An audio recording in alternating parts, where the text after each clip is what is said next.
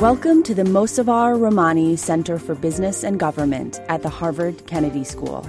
For more information on events, news, and research, visit www.M-RCBG.org. So we'll go ahead and get started.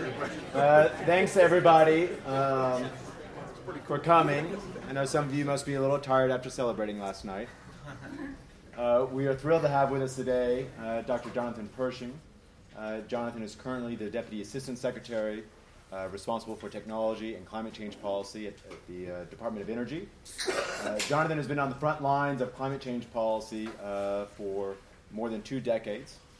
I had the pleasure of working with Jonathan twice during my 10 years of service in the government in the Clinton administration when he was one of our lead negotiators in international climate negotiations, and then again in the Obama administration where he served as the Deputy Special Envoy for Climate Change over at the Department of State. Jonathan is responsible for both thinking about domestic and international climate policy and technology issues at the Department of Energy. I think it's an exciting time with the new Secretary of Energy reorganizing and putting new direction for the efforts to focus on policy issues at the department. And we're excited to hear what Jonathan has to say today on energy and climate policy over at the department. Jonathan will present his material, and then he'll take questions after his remarks, so please hold questions until then. Jonathan, welcome to the seminar. Great. Thanks very much, Joe. It's a pleasure to be here. Thanks very much for inviting me. It's kind of interesting. You get a chance to spend too much time in Washington, and all of a sudden you feel that you've got a lot less insight into what's really going on and more of an inside bubble of the view. So it's useful to come up. I had already a series of discussions this morning. I had an interesting breakfast with some of the folks in the Boston area who were doing some interesting work on new technologies and talking a bit about some of the constraints on emerging technology markets and what the government might do in that front. And then later this afternoon I'll have some conversations with folks here in Massachusetts at the state government who are working on some of the energy policy questions that the federal government's interested in. So it's actually very useful to get out of Washington because you do a lot more work than you might think you could do in D.C. Having said that, this will not be a state talk or a talk about those particular technologies. Instead, what I'm going to do is I'm going to walk through a little bit about what's going on in the president's climate work at the national level, and then try to tie that back in a little bit to the international side. So you guys have all had a series of discussions on climate. This is not going to be new at the front end, so it kind of sets the stage.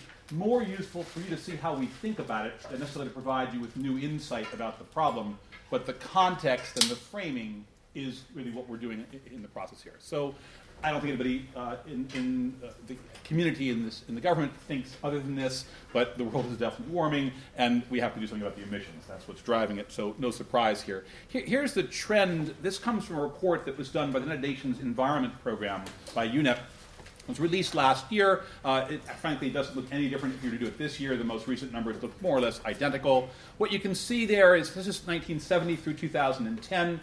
We actually do have data problems, so it's really hard to get accurate data, globally accurate data from all countries. Nonetheless, you get a trend that looks more or less like this. The pink on the bottom, the yellow on the bottom, that's all the energy sector. The buildings, which is in that purple flavor, that's basically energy as well. Going above that, you get into agriculture, and then the greens are forestry, and at the top you've got waste. So you can get some sense about the sectoral mix, but overall, hugely driven by that large pink box at the bottom. So it's basically the energy discussion. And this is the observed temperature. The IPCC released its 5th assessment report, first working group paper in a meeting about a month ago. That was the first of the series of the 5th assessment that will come out. A lot of folks here have actually worked on those assessments over the years. This is the science working group. There will be 2 others that will come out over the course of the next year, one on the impacts of climate change and then one on various kinds of responses and mitigation measures. But this is what it's telling us about the history. So if those trends go up, it's not particularly surprising to see this is the trend in degrees Celsius. The darker the colors into those purples get you into a temperature range of almost 2.5 degrees warming in some particular parts of the globe over, give or take, some of the last 100-odd years. So this is not it's not really questioned. People are pretty confident in these kinds of numbers. This is not really the issue, but it frames the urgency and the context for the discussion. It's useful to think about it as what the sectors are that matter. Globally, about 2/3 are energy. In the US, about 85% of emissions are energy. So it's very much an energy problem. And it's very hard to disentangle then any kind of climate policy from an energy policy. And as you think about these things, they get completely conflated. Now, in the rest of the world, particularly in some of the developing countries, it is a fundamentally different issue. It's an agricultural problem. It's a problem that might have to do with lifestyles at a much more basic level of sustainability. And as a consequence, they tend to see it from a very different perspective. And even in some places like Brazil, where it's a heavily forestry-based issue, again there, the relative weight of energy is quite a bit lower. But as a global matter driving this forward, it's fundamentally an energy question. And certainly for the US, it's fundamentally an energy question. So here are the energy emissions, and you can kind of see them by year going across on the left side by country, and then on the right side, those are cumulative emissions from 1900 to 29, 1930 to 1959, and so far in 1990 to 2012. You kind of see the relative growth in both gigatons of carbon on an absolute basis, on an annual basis, and then on a cumulative basis. And we know this is a problem that's a stock problem, how much you put in, and as a consequence, how much is in the atmosphere cumulatively matters a great deal. And what you can see there is the United States at the bottom. We're in green, Japan above that, the EU, that nice big blue thing. This actually accommodates the existing current EU 27, even look back into time, recognizing that they've gotten smaller. It began as an EU 12 at a European community, and before that they were just individual member states. So this takes the current 27 and moves them back in time. That yellow one in the middle, though, is really a huge piece of the future and where it's going. That's where China is. But let's not dismiss the size of that green one on the bottom. These are the two major players in the world market. It says cumulative, but I think it's actually total for that period, Yeah, isn't it? it's the total over that period. Right. Cumulative over that window, 10 years. Yeah, or in some cases, 20 years.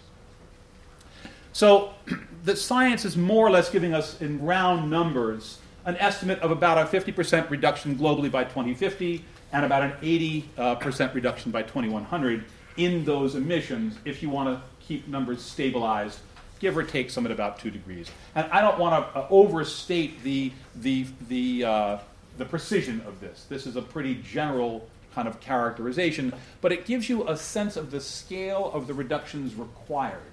They're really quite large. And it gives you a sense of the timeline over which you might try to take them. Not as long as we used to think. 2050 isn't actually all that far away. I began working on this in the mid-1980s, and at that point, 2050 was basically 75 years out. It was like forever. Now it feels a lot shorter, and the dynamic of how long our energy stock lasts and our built infrastructure lasts is well within that time horizon. So it's shifted in terms of our need and the urgency with which we attach to this problem. So let me turn from that a bit and then talk about the U.S. policy and what we're doing in that particular context. And the thing that I would note here is that this is I would call it a second-best policy. This is a policy that was driven not by the perfect solution and by an economically optimized solution, which would have been some kind of a price structure and a legislative mandate. We couldn't get that. And people have tried to get something along those lines for a long time now. The most recent virtually a success, at least in one house of Congress, was a bill that actually was passed by Waxman and Markey a couple of 4 years ago. That didn't succeed in the Senate, and it looks now increasingly unlikely that you're going to see something like it anytime soon. And that implicates both a cap structure as well as likely a tax structure. It just doesn't seem likely that we'll end up with that kind of an outcome. So we're now much more in the second-best world of a series of actions and policies, many of which are at the executive level, things that can be done with administrative fiat that you don't need to go through a congressional mandate to get to. But so much you can do through facilitating state programs where we have regulatory authority that already exists. That's the set of emphases that we put out in terms of where we're trying to move next. So here's the US number. Remember I was saying how much of it was energy. If you take a look at the left side, that's electric power is blue, transportation is red, industry is yellow, and across the light blue is residential and commercial. Again, that's all energy. It's that little bit that's in ag and some bits of the industry that are not. It's really dominantly an energy question. And it is equally dominantly a carbon dioxide question. That's the blue on the right side. The other gases, quite a bit of methane in that leftover bit, about 10% methane, about 4% nitrous oxide. The remainder of what we think of as the six major greenhouse gases, hydrofluorocarbons, perfluorocarbons, and sulfur hexafluoride, those represent really quite a small share of the residual. So big carbon dioxide problem, big energy problem. That's the U.S. vision. So here we are. On the left-hand side is kind of the trend that we've got in that kind of tan color. That's the historical emissions in the United States. And they've been falling since about 2005. You can see where they go through about 2010. The reference case that comes from the Energy Information Administration, which on a regular basis puts out projections of where we think things are going to go, that's the black carried forward through the year 2020. That's against the commitment that we made in Copenhagen when the president said we will try to get to 17% below 2005 levels by the year 2020. And that's represented by that dotted green line. It's not a curve, it's not a likely scenario. It merely draws a straight line from 2005 to 2020 at 17% below the 2005 levels.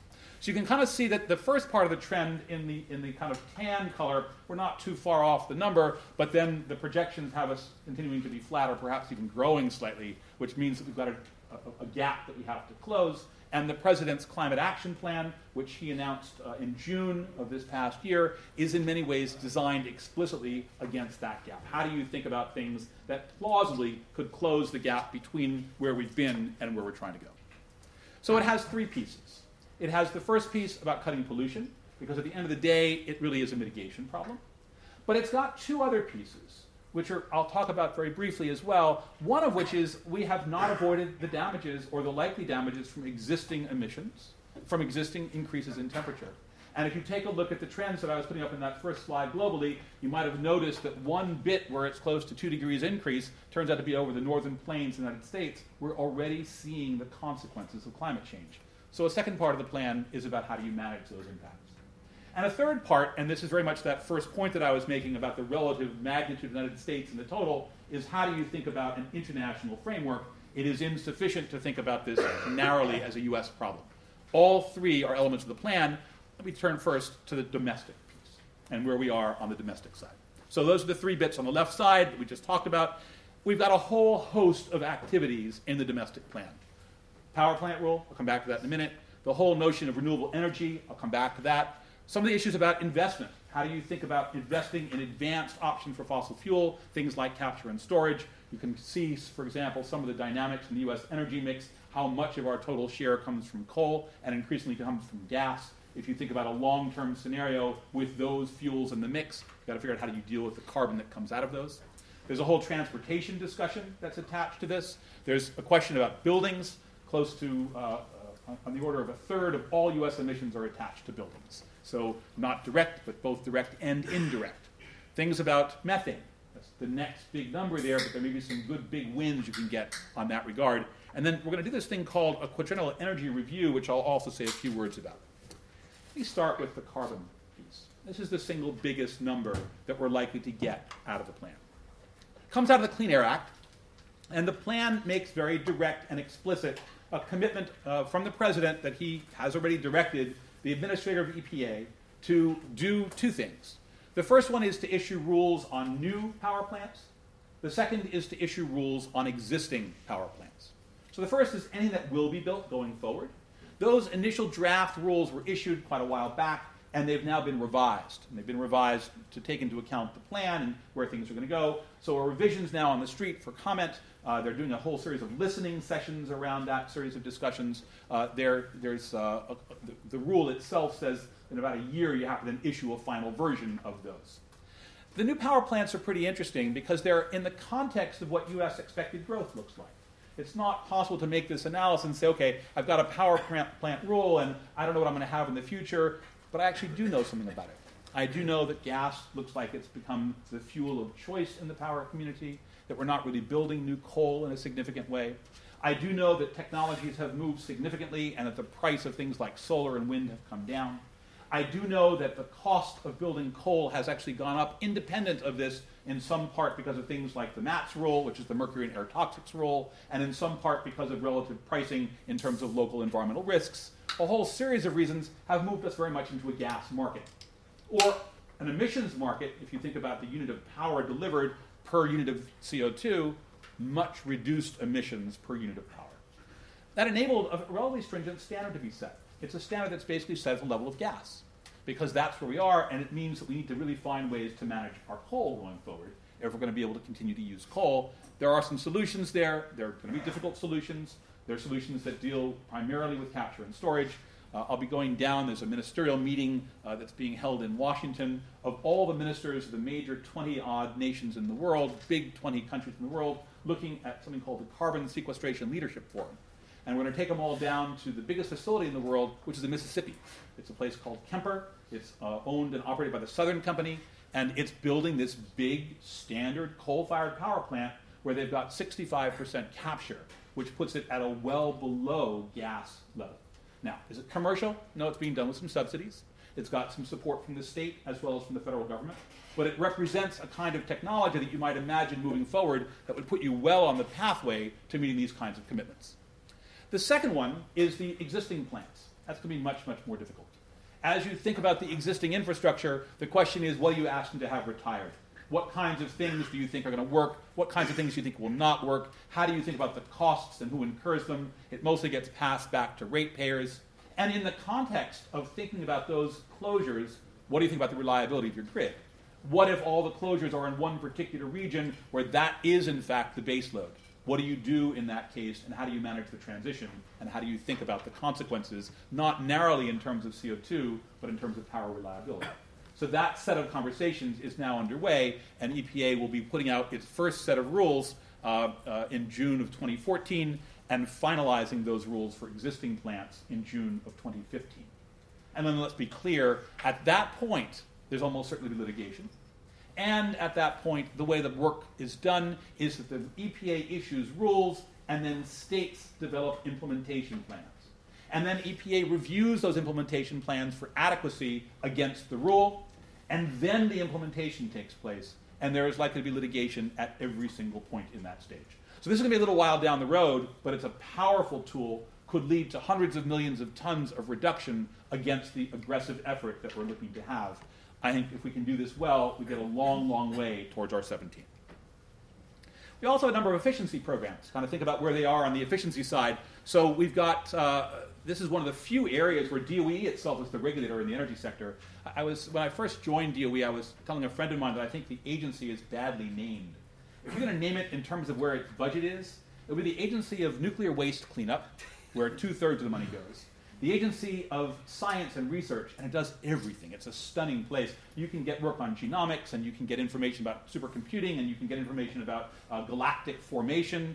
That's the second part. So the Agency of Nuclear Waste Cleanup and Science, and oh, by the way, energy, which is less than 1/6 of the budget.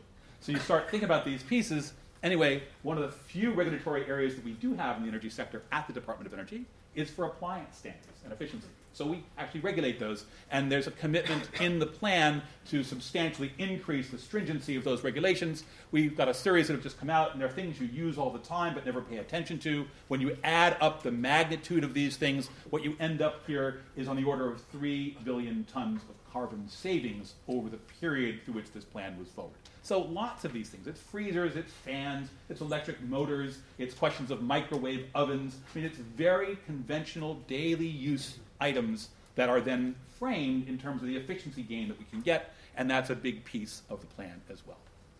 We've also got some work on investment that's part of the plan. And I mentioned this earlier. At the end of the day, a lot of the things we're trying to do don't really exist conveniently and comfortably in the market.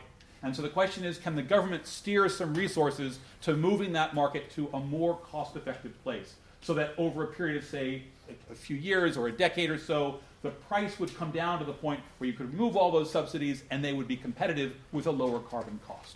One of the areas that people are having a hard time finding investment for is in fossil fuels, particularly in things that do things like capture and storage. If you could do more of that, you'd find better solutions on the carbon front and make it politically much easier to move forward on some of these agreements. So there's an $8 billion deal that DOE is trying to manage, and it's a solicitation. It's out there for public application. Its requirements are that it be a new technology, that it reduce greenhouse gas emissions, and that it be part of a commercial structure as opposed to merely being a straight government loan. So the idea really is to create incentives in the marketplace for moving this forward. The draft was just released over the course of the summer. We're now waiting to get some comments back. We did the period ended early in September, and we're now hoping to get solicitation out there for solicitation. We'll see what actually comes forward. There are a host of other things in the plan. I only really want to pick up on one here, which is this quadrennial energy review. It's one of the things we've decided to do, and our new secretary, Ernie Moniz, who some of you guys may have worked with, he was just down the road at MIT for a long time, where he ran the MIT Energy Initiative, is very interested in the structure of American energy and energy policy. And it's one of those things that's really not about the Department of Energy, but it's about an interagency exercise. And even beyond that, the vast majority of the U.S. energy system is privately held. This is not a government agency. We don't own our energy infrastructure as the federal government. We have some regulatory guidance. We provide information through places like the Federal Energy Regulatory Commission, the FERC, around things like transmission and new builds and some of the gas approvals. But ultimately, it's a private sector deal, and a lot of agencies have a hand in it. So the U.S. Department of Agriculture runs rural electrification. The U.S. Department of Interior is responsible for the siting of renewable facilities around the country. FERC is responsible for approvals of everything from some of the port facilities to some of the liquid natural gas export capacities.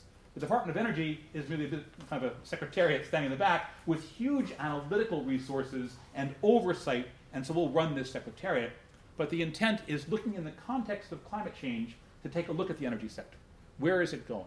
What are the constraints that we have?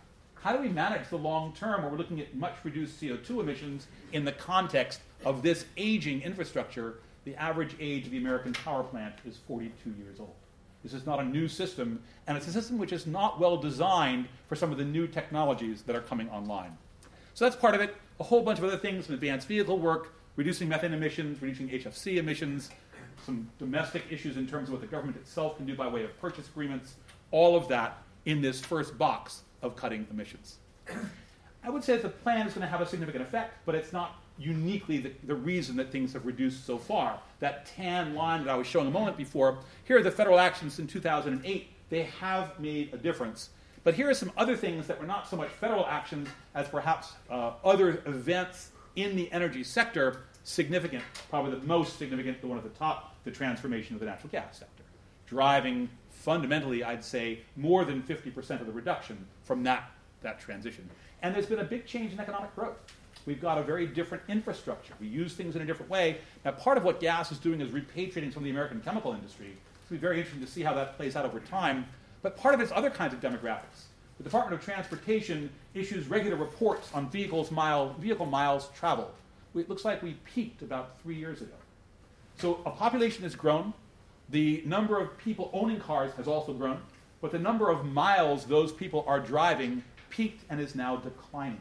People moving into cities, there's a different demographic for people today than there was for people who grew up when I did. Very different infrastructure driving some of those things in all those. And the states are doing quite a lot, and technology has moved in interesting ways. So here's a technology piece. This particular one is the cost of wind.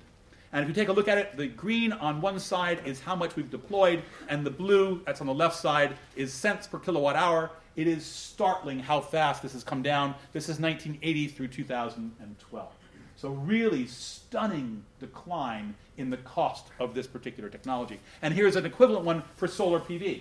And you get the same kind of trend, rapid increase in deployment. But look at the way the price has come down. It is now competitive in many of our markets, and we are seeing the consequences of that in two dimensions. One, it's moving into the market. We are seeing states like Hawaii with fundamentally different energy systems, as much as 20% now of renewables in places like that. But we're also seeing the pushback against that. Power utilities who get their revenues from rate recovery are no longer getting those revenues, and as a consequence can't maintain an aging infrastructure. And how do you manage that new transition? It's going to be a real issue that we have to deal with, and it's in the context of this. And we also have all the states doing things. Power generation activities in the states, end-use sector work in the states. The climate plan provides for a lot more of this. I just put a couple of slides up here to give you a sense of what the states are actually doing. This particular work comes from a place called C2ES. It's an NGO that does a lot of data collection, and they put together this nice little map of the renewable portfolio standards. That's in the dark green. Various other kinds of alternative energy portfolio standards, not just renewables, but moving you into a more diverse system. And then some that actually have a goal or setting a target for renewable energy as part of the mix. And you can see how much of the U.S. is covered with those kinds of policies. Here's one on incentives for carbon capture and storage. It is not only a federal policy, it's an exercise in terms of individual states. Look where they are, it's most of the coal states. thinking about how to manage the carbon implications of the use of coal. And they've got a variety of different pieces. Some of them have policies around liability. So what do you do with the CO2? Others have policies around letting utilities recover the costs to go down that road. Series of different choices. Here's one on residential building codes. Something that we can do as the federal government and think through what it looks like as a national matter and give guidance. But these are local. These are done by cities and municipalities, sometimes with state influence. But here's what the states are doing in terms of where they are. And we see that the vast majority of states are in there at 2009 or better as a standard. So they're really staying abreast with and moving forward on the efficiency options across the board. The states taking up a lot of slack where the federal government, at least at legislative levels, has been unable to move. So we take all these things together. This is kind of where it takes us. The dotted line, the lower dotted line there represents 17% below 2005. The two ranges reflect both at the upper end what we think the policy would look like without any of the actions that we're doing. The green reflects the range that we might be able to get to under a variety of different scenarios with the policies in this plan. It intersects, but you note that the upper part of the line is well above 17. The lower part's below, but that means you've got to be pretty aggressive about the implementation of these things. And we probably have to find additional things, certainly beyond 2020, if we're going to stay on any legitimate course for reductions. There are a series of additional goals that are part not just of the plan, but things the President has committed us to. Doubling generation from wind, solar, and geothermal.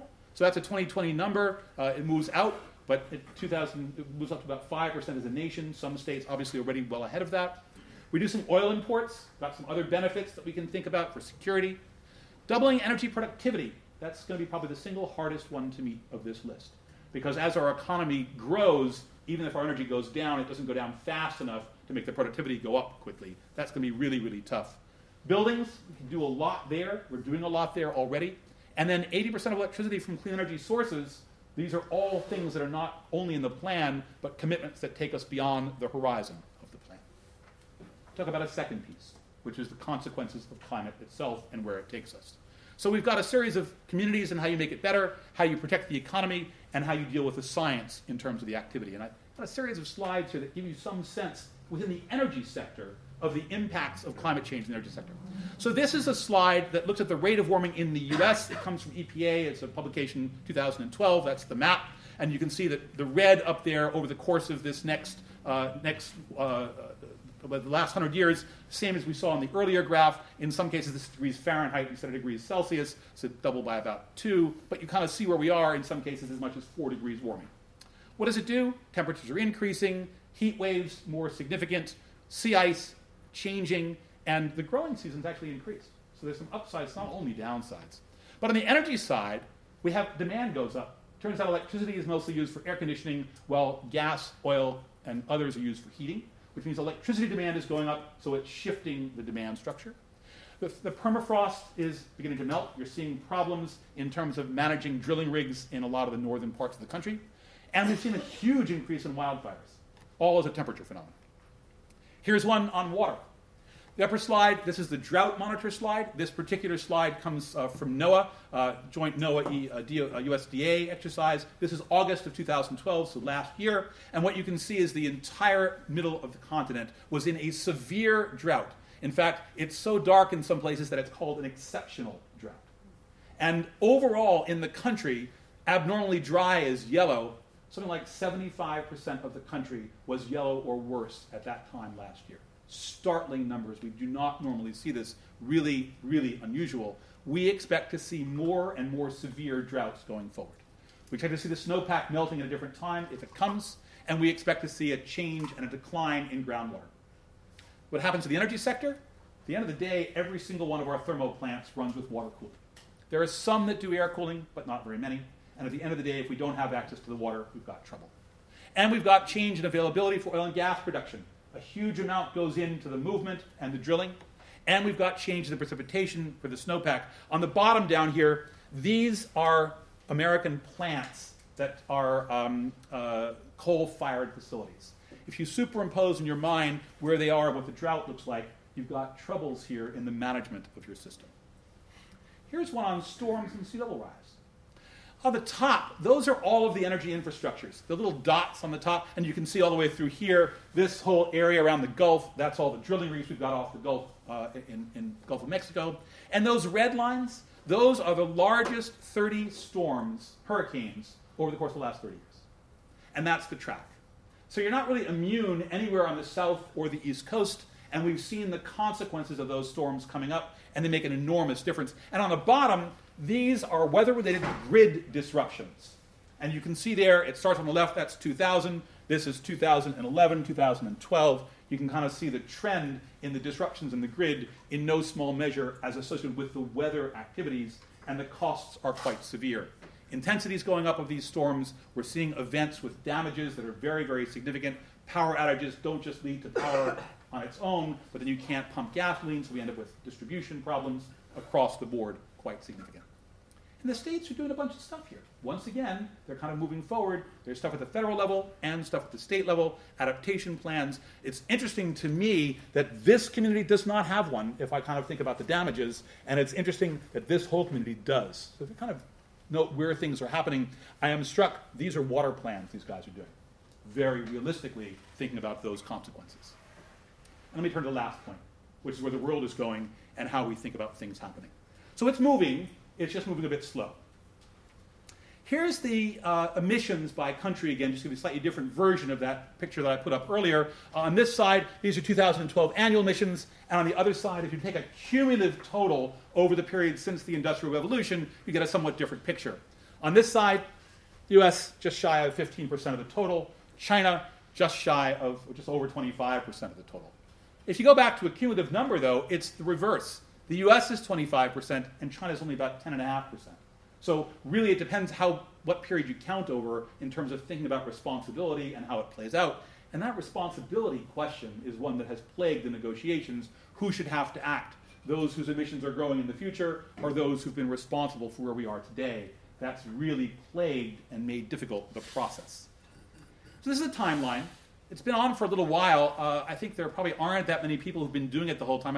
I was one of the U.S. negotiators for the convention in 1990, and we thought we had this nice short period of time where we'd really do some nice work, and we'd get it together, and it was going to work, and we'd have a framework, and very shortly after we'd have a protocol, and we'd all adopt policies. So that was where we were then. And then in 1997, we finally got to the protocol, and we did that adoption, and we worked really hard on designing a good, and I think close to an optimized solution. Wasn't obviously perfect, but it wasn't bad. But we couldn't pass it. The rest of the world, and I would say not just some of the rest of the world, the rest of the world did this. Everybody did it except the US, but we didn't. And because it didn't have obligations for developing countries, its effect was somewhat smaller than you might have imagined. Fast forward, the Bush administration repudiates the deal. We come forward, a little bit forward. The Bush administration comes back in Copenhagen. And in Copenhagen, we decide we're going to have a series of additional policies, and that has moved us now to where we are. We're now doing a negotiation towards Paris in 2 years, and I'll say a few words about it. Copenhagen was done in 2009. It has set a goal to try to keep emissions, and it's a goal, it's not binding, try to keep emissions rise below 2 degrees. Don't let it rise more than 2 degrees. It gives mitigation commitments for the first time from developed and developing countries. The convention and the protocol narrowly about developed countries. So a big shift in that regard. And it calls upon countries to list the actions that they would take in a non-binding but politically powerful agreement in an annex. It recognizes all the other things. So for a lot of the world, things like forestry is real. It recognizes technology. It recognizes the real work that was done in places like Europe around a cap and trade program, acknowledges the value of all of those actions going forward. It calls for the first time for a staggering level of finance. And let me put this in context. It calls for $100 billion a year by 2020. It's a big number, but it's not a big number until you recognize how big it is in relative terms. The world's assistance for development aid, collectively, globally, is only $130 billion. This, in one step, virtually doubles that just for climate change.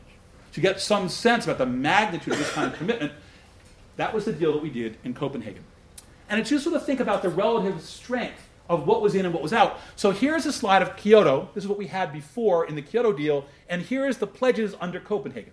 Under Kyoto, we had 38 countries who had obligations. Here we have 43, which isn't a big change.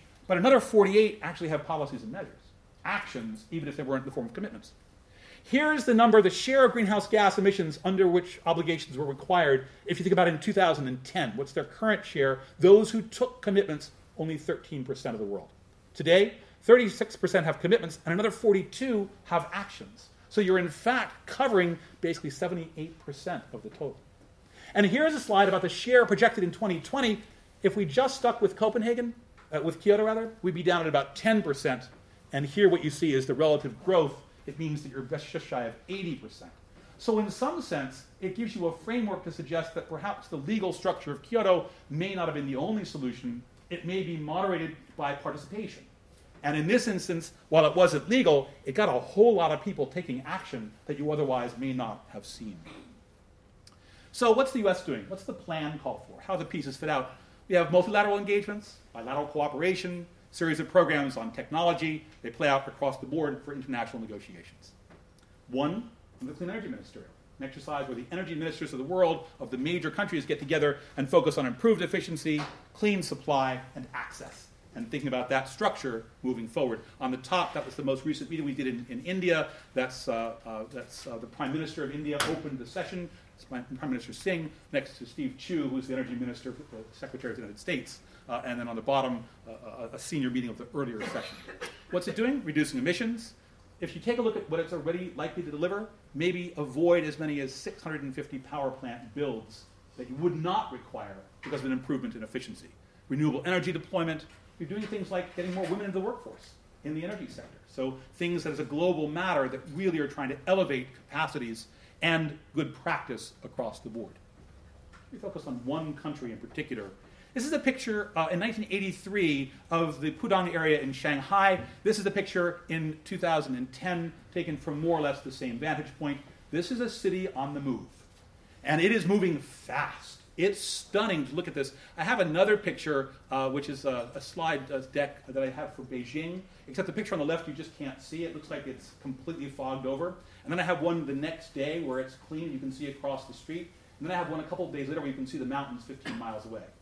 The problems in China are enormous. The growth is staggering.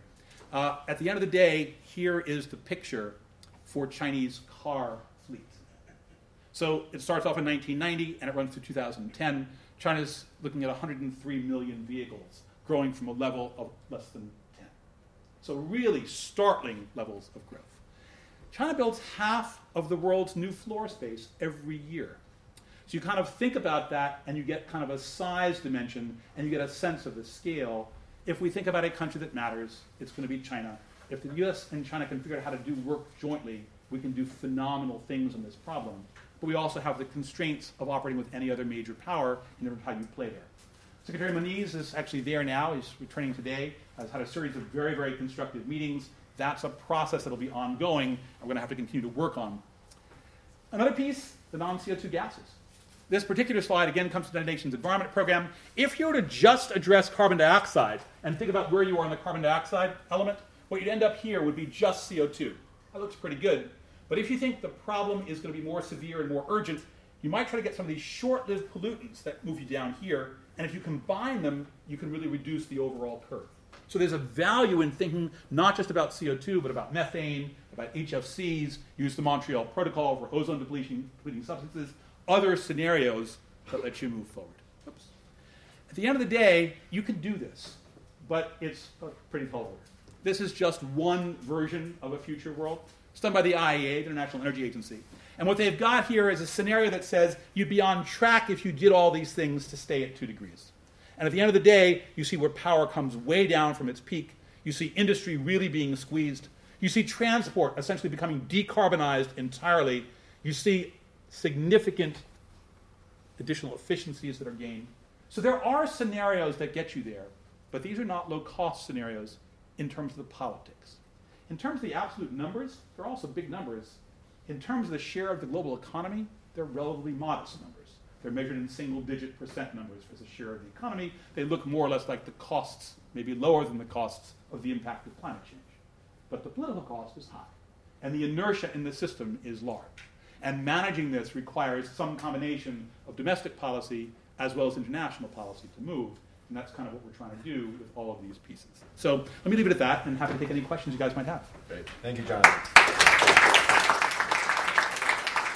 So we have about 25 minutes for questions. I suspect there'll be a lot. I'd like to take the prerogative as the chair to ask the first question and sort of step back a little bit. You made a reference to the QER. You are in charge of sort of the shop at DOE that has the analytic capacity. So I think it would be helpful if you could describe a little bit about what kind of role analysis can and does play, both in how you think about the job sort of within government on how do we identify the most effective policies, and then how that translates into informing the political debate both domestically in the U.S. but also how you engage internationally. Let me give you two examples of things that might be ways to think about the system and the sequence. One of which is something called the social cost of carbon. So the idea behind the social cost of carbon is that if you were to think about the incremental ton of greenhouse gas emissions, it would have some incremental damage associated with it. It requires a lot of computations. You have to think about, well, what is climate change going to look like, and how do you think about those damages, and can you quantify those costs, all relatively uncertain. And then if you can do that, how do you backcasting it or to the present, doing a net present value, much more straightforward. That's a pretty easy task. And then thinking about how do I assign a price, and that falls out of those damage functions. Turns out that the models for which these global assessments are developed in terms of damages are models that are often paid for by DOE. We fund a lot of that research out of the Office of Science. That research is done through academic institutions, some in the United States, some internationally. We then participate in an interagency process, in this instance led by the White House Council of Economic Advisors, which brings in EPA and DOE and USDA and the Treasury Department and the agencies that have an interest in this exercise and move it forward. So, all right, we now have the first part, analytical. We have the piece that's around interagency collaboration and coordination. And then we have the question of application. What does it do? Well, it's used in cost-benefit analysis. If you're thinking about the cost of a regulation, then what you'd like to do is think about its costs both in terms of some financial metric, and if you could bring in the climate consequences, that could be a cost you'd add on one side, because it could then be balanced by the benefit of the policy in terms of if it's reduced costs. So if a policy reduces greenhouse gas emissions, it offsets some of those damages. And you can think about that as a balance. What kind of policies are out there? Well, it turns out that the first policies for the revised version of the social cost of carbon came from DOE. They were policies in our efficiency standards. If you had an efficient appliance, say a microwave, which was the first one that we ended up doing when the cost was revised, if you have a microwave that's more efficient, is there some carbon benefit, and can you calculate that into the stringency of the standard? And we did, and it's incorporated. It didn't make very big of a difference because it's not a very big number, but it was enough to be added to create a new framework for how you think about that problem. So there's kind of the entire cycle, the development of the modeling tools, very much scientific research, the assessment of how you'd apply that, kind of an economic modeling analysis, interagency process, where DOE is only one of many, to the application within a regulatory structure. I'll give you a very different piece, which is this big one that's coming down the road now on the power plants. So here's the power plant rule. The power plant rule is going to be an EPA rule. It's an authority that EPA has got under the Clean Air Act. No other agencies have an explicit authority. The climate action plan that the president put out notes the particular interest of the Energy Department in that rulemaking because of the intersection of the energy sector and this rule. So we have a particular stake in this. It's an EPA rule. So EPA is going through and deciding, well, how stringent should it be? And it's going to collect comments, and it's got its own internal analysis. But we at the Department of Energy will run our own analyses. And we'll do them not narrowly in the context of the climate and its costs and benefits, but we'll look at some things that, frankly, EPA doesn't do as well because it doesn't have the background and the authorities. We'll look at the issue around reliability and distribution. We'll look at bottlenecks inside the grid. We'll look at what would happen if any given plant closed and what that might mean to reliability.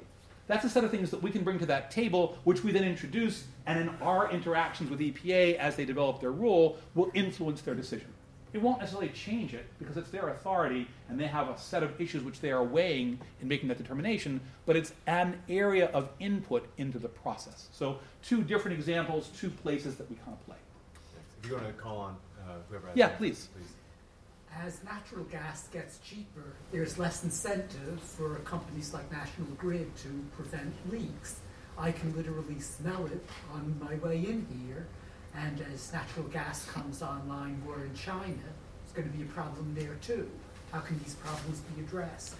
So there's two issues here. I would say the first one around your being able to smell the natural gas is what you can do something about, because there are laws that say that if you're smelling it, you really got to get them out there pretty fast. So there's probably a local hotline I'd really suggest you call. Having said that, I think the bigger point you're making is absolutely one that's fair and you have to worry about.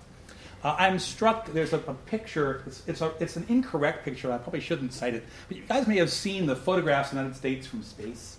These fabulous pictures, right? They take them at night and you see the entire East Coast lit up and you can get the perfect outline of where the borders of the country are and you can see all the major metropolises around the country. Well, there's this big center in North Dakota.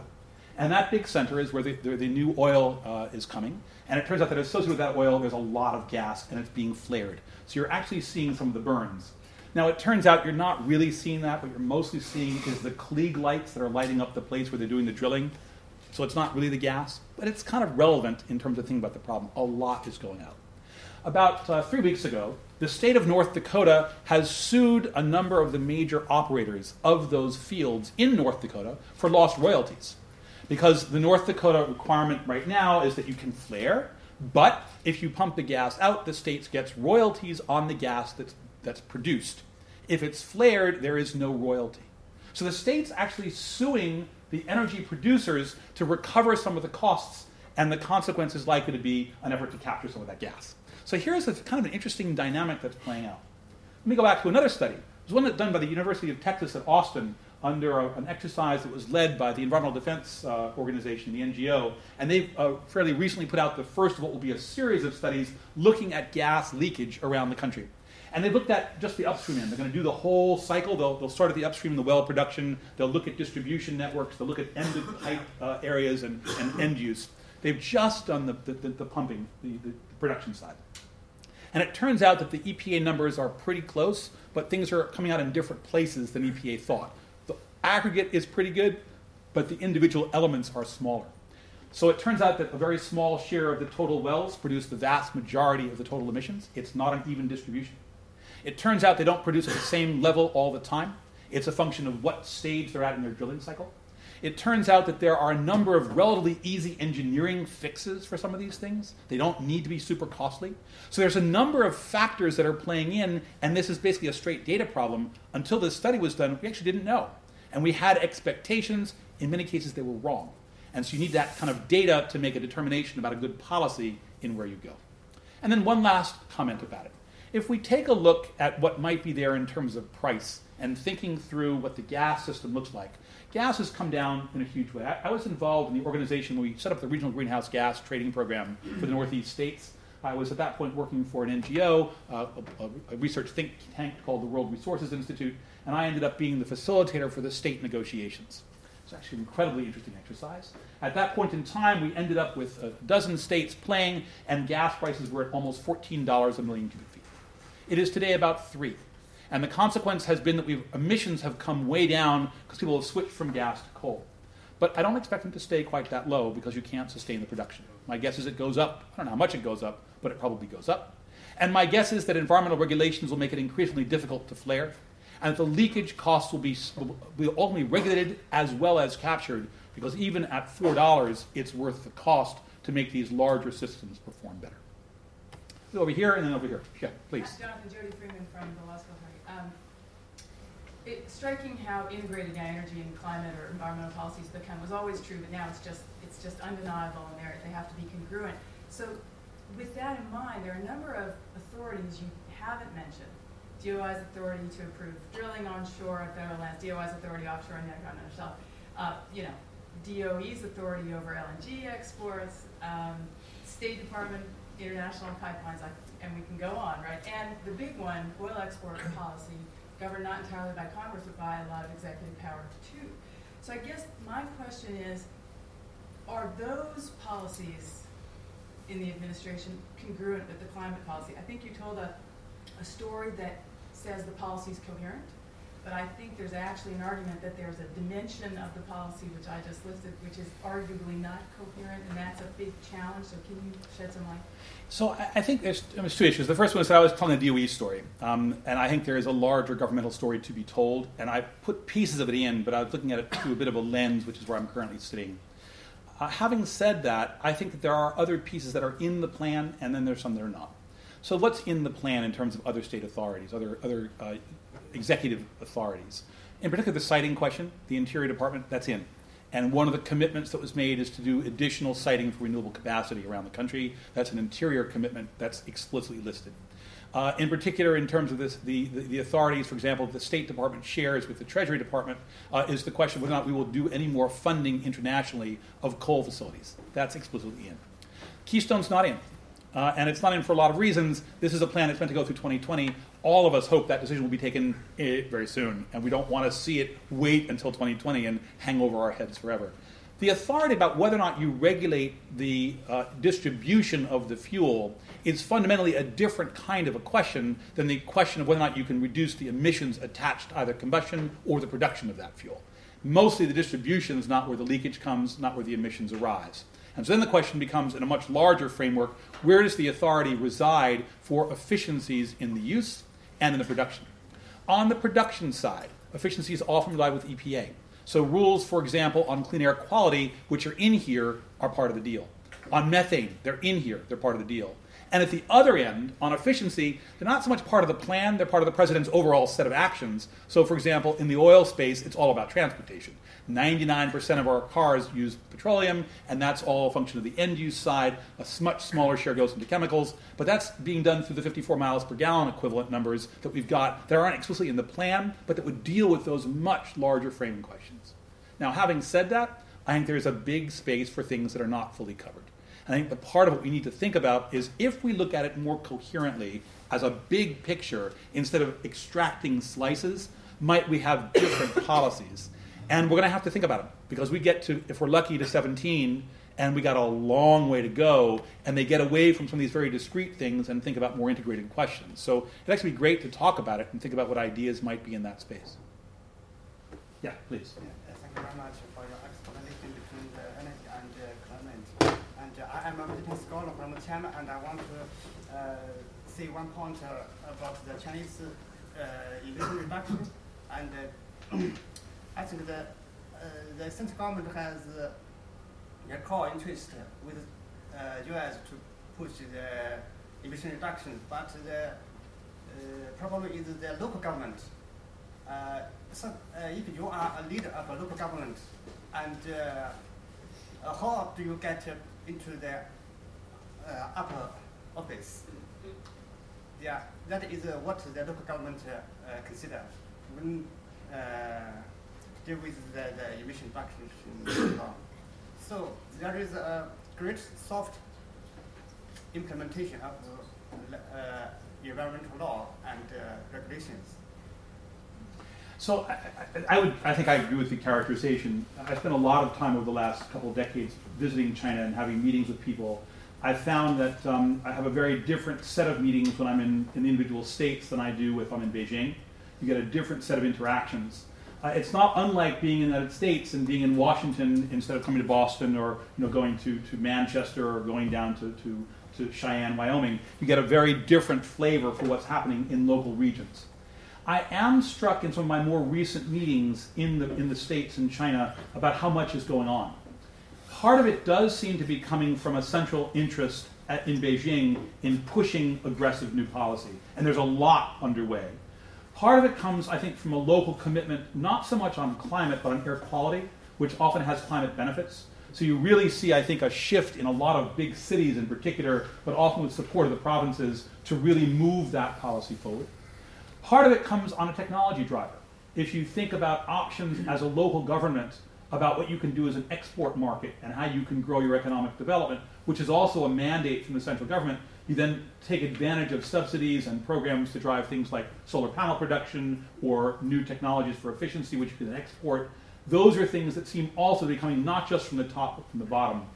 My own perception about China is that it's the distance between Beijing and the individual capitals is very different than it is in the US. They're tied in a political way, which our US system is not tied, but they also have a degree of independence, and their revenue structure is fundamentally different than ours. Often it's around land and land acquisition, which really changes the revenues they can extract. So I think there are a series of those pieces that play out, but I definitely would agree that that issue of the state control and the linkage is going to be critical. Yeah, so the government put economic growth at their core of their performance. But they're changing. Yeah. Look at the most recent 5-year plan, and there's now a much greater emphasis on some of these other related questions. It's the emphasis anymore. Of course, the economic is at the front, but there's been a tapering down of growth at the insistence of the central government, and an increase in the relevance of things like clean air and increasingly clean water. And these things connect back to some of these kinds of policies, and we have extended government-to-government conversations around those technology solutions. So I think it's changing. Please. Back when Stephen Chu was the head of the Department of Energy, I think it was him that made a really strong argument that technology was going to really save us. And you didn't say anything about that. So what happened to that? Do you no longer believe that in DOE? Let's see if I can get to this slide. Where is it? Ding! This one certainly makes a pretty strong case for the value of technology, and the one below it on solar makes an equivalently strong case for the value of technology. And the ones on efficiency around new standards for new appliances, almost all the stuff we're seeing in buildings. Dennis Hayes, you guys may know Dennis. He currently runs an organization called the Bullitt Foundation. The reason he's probably best known is he was one of the founders of Earth Day. He now runs this institution in Seattle. It's a foundation, provides resources for a lot of different things. He's looking at urban development and is focused on this. And I was at a talk that he gave because I was on the panel with him just 2 days ago at the State Department for the Greening of the Embassies Day, right? So it's an exercise the United States has got to do greening of our embassies around the world. And Dennis put up a picture of his building, which he's built and finished about 1.5 years ago in Seattle. And it produces the entirety of the energy it needs from its roof. And it has no air conditioning, and it's fully temperature controlled by managing through a heat pump and a series of controls of light how much heat comes into the building, and it has entirely recycled rainwater. So here's a model in which technology mixed with someone who's got a deep investment on the policy side is playing in this domain. So I think the case that I would make is by no means to dismiss the technology approach. I think it's central. But to make the case that if you do it in isolation, it won't work. Our system is not designed where perfect new technologies emerge full-blown into the market without some kind of a willingness on the part of the market to accept them. And that's often set up and rigged in favor of the status quo.